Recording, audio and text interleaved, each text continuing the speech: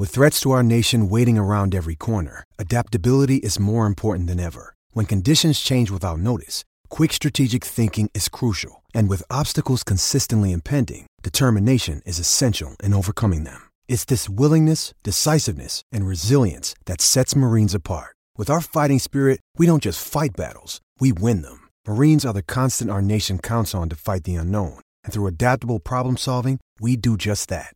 Learn more at marines.com.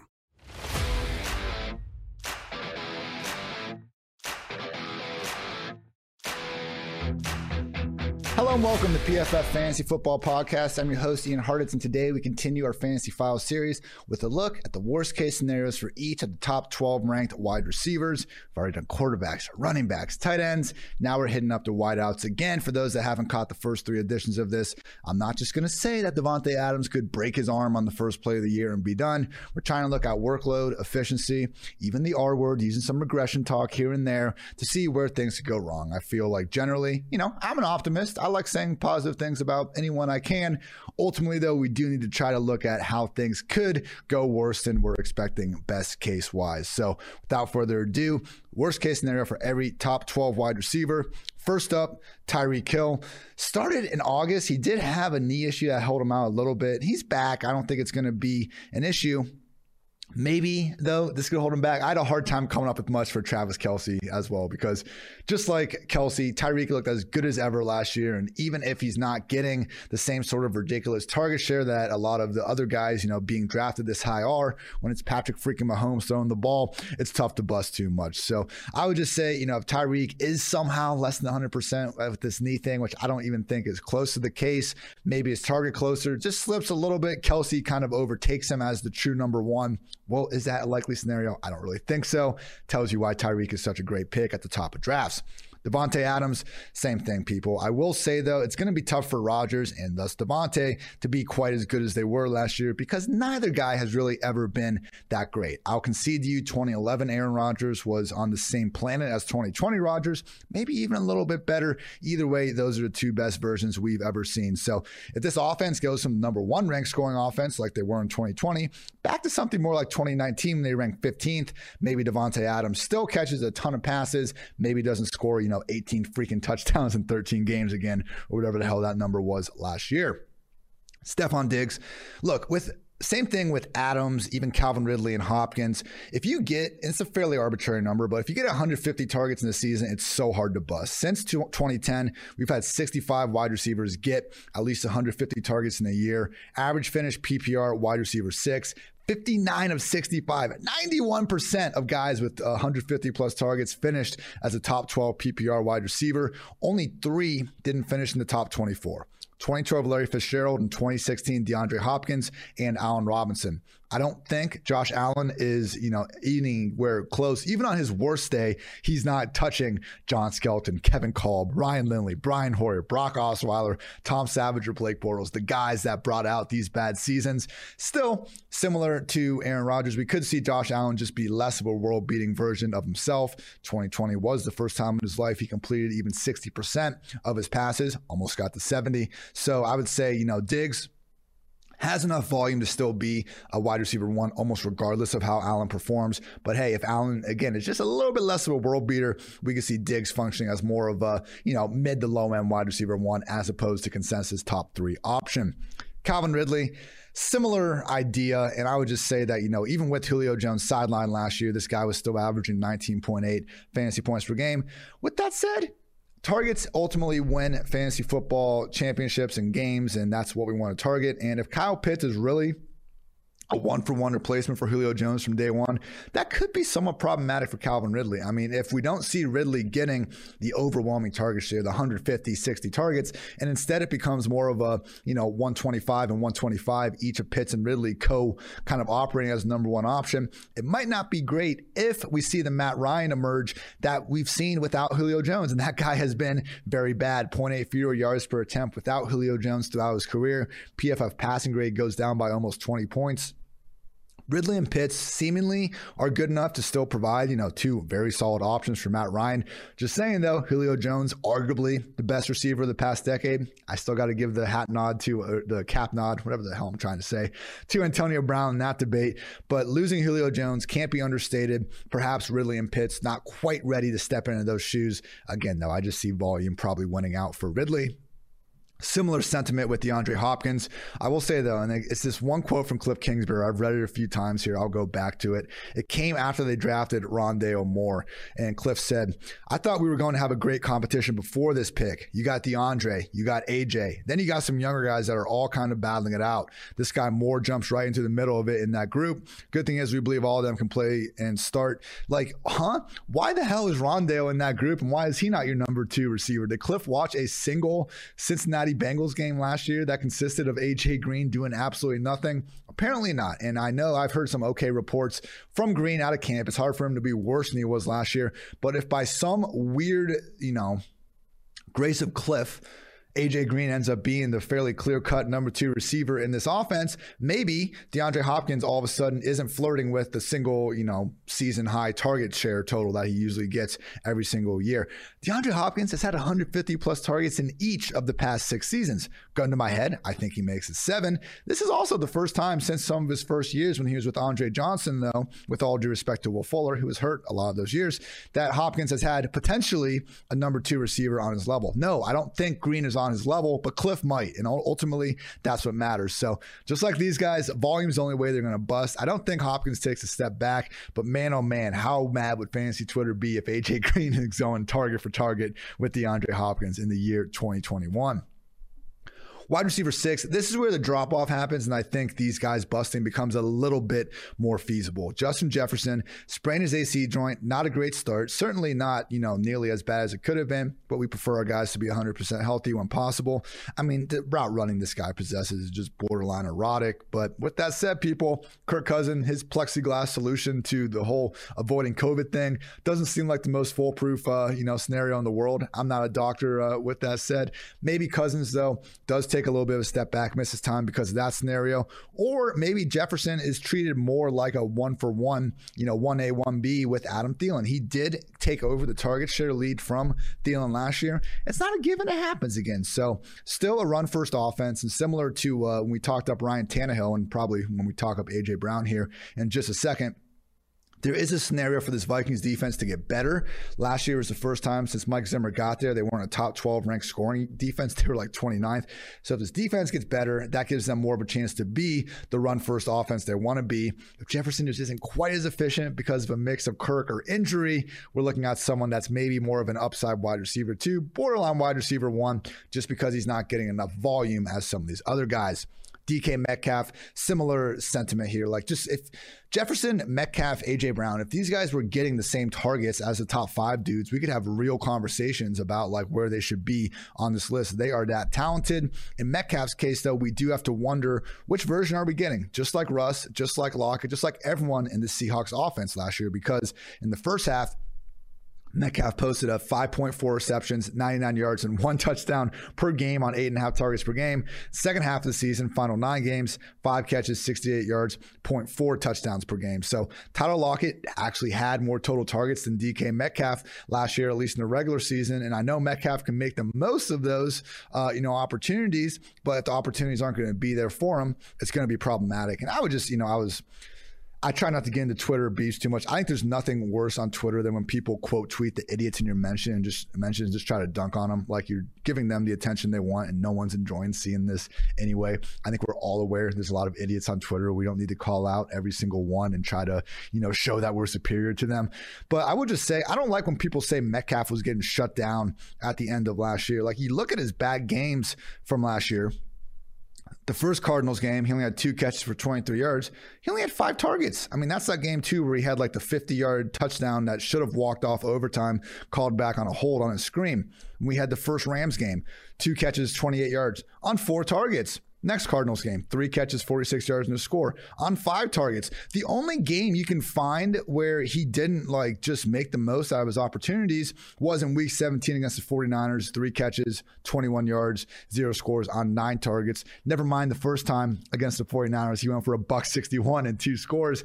I would just say that I don't agree with the idea of saying a wide receiver got shut down by cornerbacks when they weren't given the damn targets. Go look at Metcalf's highlights last year. Stephon Gilmore, Patrick Peterson, Darius Slay, James Bradbury, all these top guys were getting beat. Credit to Jalen Ramsey for winning more matchups than not. Metcalf still went for 96 yards and 2 touchdowns in his last game against the Rams. I know they didn't come at the hands of Ramsey, but I'm not going to penalize Metcalf for scoring touchdowns when the Rams didn't feel like putting Ramsey on the guys. So be careful when you say a wide receiver got shut down. Usually, I think Russell Wilson has been more of the problem, refraining from targeting some of the league's top corners or ex-top corners like Patrick Peterson when he knows his guy can win anyway.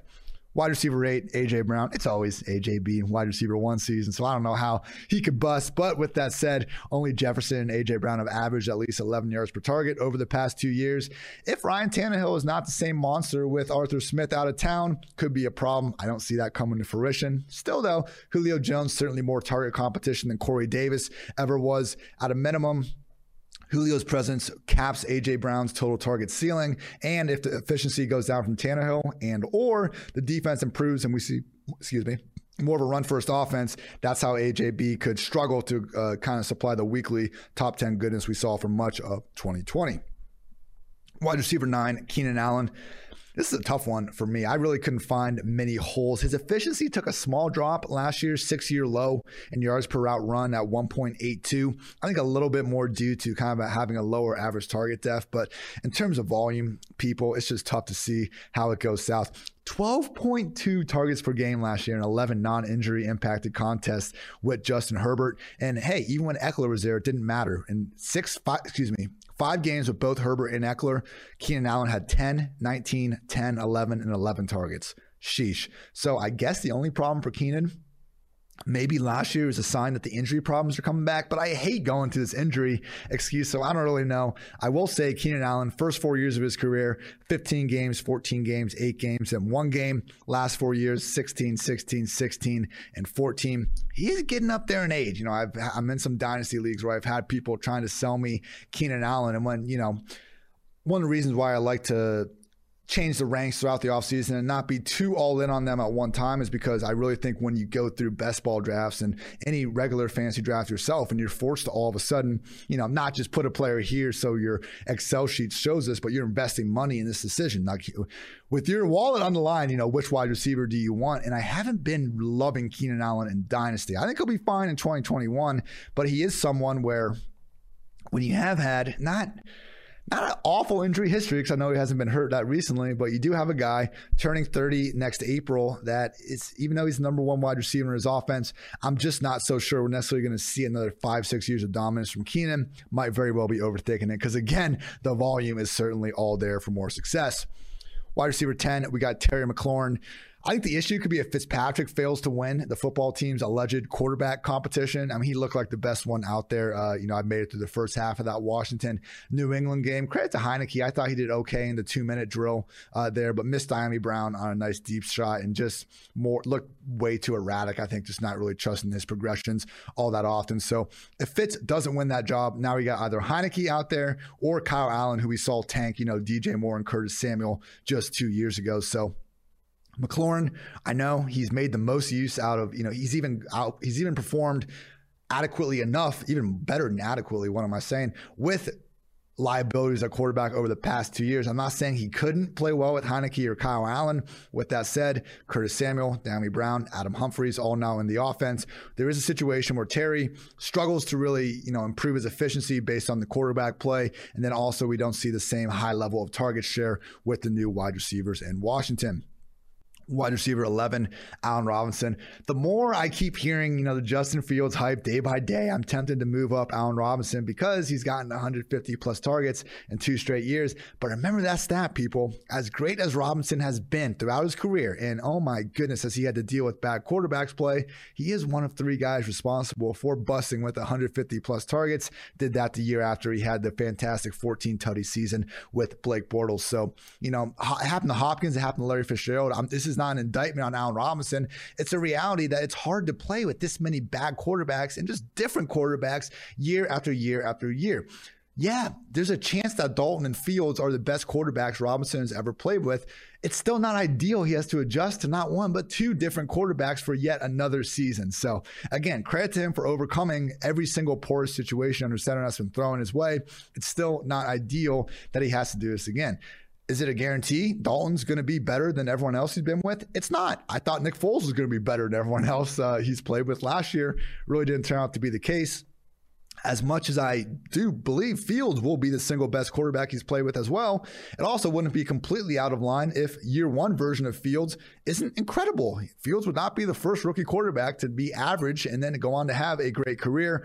All things that could potentially impact Allen Robinson's efficiency because he's going to be getting the 150 targets again, pretty much regardless of who is there. Finally, wide receiver 12, CeeDee Lamb. Yeah, no way of busting, right? I mean, have you seen the training camp highlights? Okay. In reality, I think he would just be the number 2 receiver in this offense, like he was last year with Amari Cooper, leading the way and having only fewer targets than Allen Robinson with Dak Prescott under center. So with CeeDee, look, I have Justin Jefferson is my wide receiver 1 in Dynasty, A.J. Brown, wide receiver 2, and CeeDee Lamb, number 3. So I'm a huge believer, but there's a chance that, I don't know, we don't see the best version of CeeDee Lamb in his second year in the league. Could take an extra year. Dak Prescott, maybe not quite as good as he was in 2020, coming off the injury and now having a shoulder issue. And, there's just a possibility the defense improves a little bit. We see more Zeke, more Pollard, less weekly shootouts. So CeeDee, I think his floor in this offense is as a wide receiver 2. I have him in my top 12. I'm not saying he's going to bust by any stretch of the imagination, but if he doesn't, overtake Amari Cooper, and if Dak Prescott just isn't quite as good and or quite as voluminous throwing the football, that's how CeeDee Lamb isn't going to take advantage of all this hype that's been thrown his way of late.